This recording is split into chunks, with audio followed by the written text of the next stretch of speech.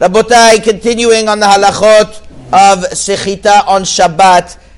Here I'm going to introduce one of the most important principles in Hilchot Shabbat and a very practical application. The Shulchan Aruch brings in Siman Shin Chaf the famous case of the sfog, of the sponge.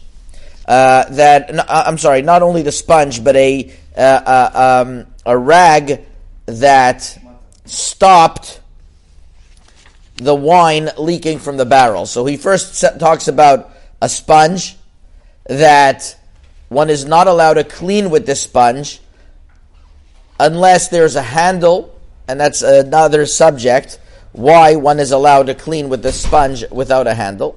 But then the Shulchan Aruch continues, and he says, so too, a barrel that has a leak of wine and one stuffs it with rags, says the Shulchan Aruch, there are some who permit it even though you're going to squeeze out the wine that's inside the rag because it's stuffing up the wine. And the reason is because I don't care about the wine coming out, so it's a psik reshe de lo nichale. It's something for sure going to happen, but I don't really care, and it's going to be allowed. What does this principle of psik reshe mean? What does it mean lo nichale? Rabotai, this is one of the most important principles in Hilchot Shabbat to understand. The laws of Hilchot Shabbat are independently connected to a rule called melechet machshevet asrat Torah, that only if somebody has in mind to do something, it is forbidden. But if one doesn't have in mind, it's called a davar she'eino mitkaven. Rabbi Shimon bar Yochai explains in many places in Shas that davar she'eino mitkaven, if you don't have intention, it's going to be allowed in Shabbat on the condition that it's for sure not going to happen. And that term is called psik reshe. If it's for sure going to happen, it's called psik reshe. It's like the cutting of a chicken, cutting the chicken of the head of a chicken. It's for sure going to die.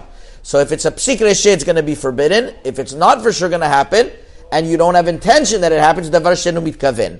Here the Shulchan Aruch teaches us that even if it for sure happens, but I don't want the result, the opinion of the Aruch, one of the great Rishonim, is that it's permitted. So that is the rule of psik reshe de lo nichale.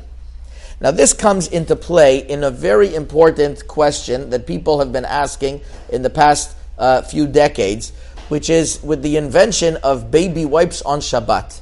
Makes things very easy for people who want to clean babies on Shabbat. You want to use baby wipes, or even if one wants to use them for his own personal use, for whatever use he wants to use it for, is one allowed to use them on Shabbat? You tell me, what is the issue? What we have been learning till now is that when you squeeze fruits on Shabbat, you are violating the prohibition of dash, which is separating one thing from the other. So over here too, when you are squeezing the wipe, the baby wipe on Shabbat, you are squeezing out the water, and this is water. It's something. It's a separate entity than what you've been squeezing it for.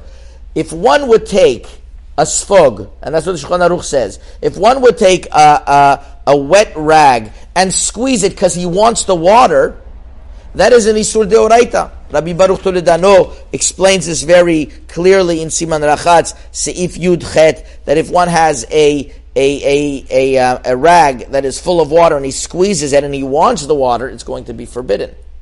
If he doesn't want the water, separate discussion. That might be allowed, like we talked about squeezing plums. So over here with the baby wipe, what is one doing? He is squeezing. Does he want the water or does he not want the water? That's the big question. So on one hand, you're going to say, what do I care about the water? I'm not using it. On the other hand, of course, right now I want the water because the water helps me clean the baby. The water helps me clean the dirt. And I do have kavanah for what I'm doing.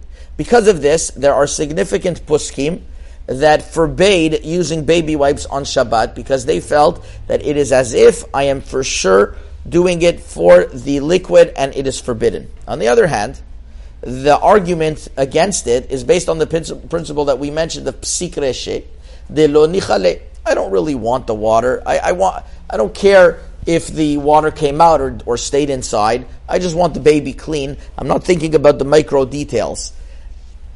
Rav Ovadia Yosef in Chazon Ovadia, Chelek Daled, in page Kuf Nun Daled, has a long discussion about this, and he brings many other reasons why he wants to permit. Number one, he says, is that it's not a significant amount of liquid, which is called a chatzi shi'ur.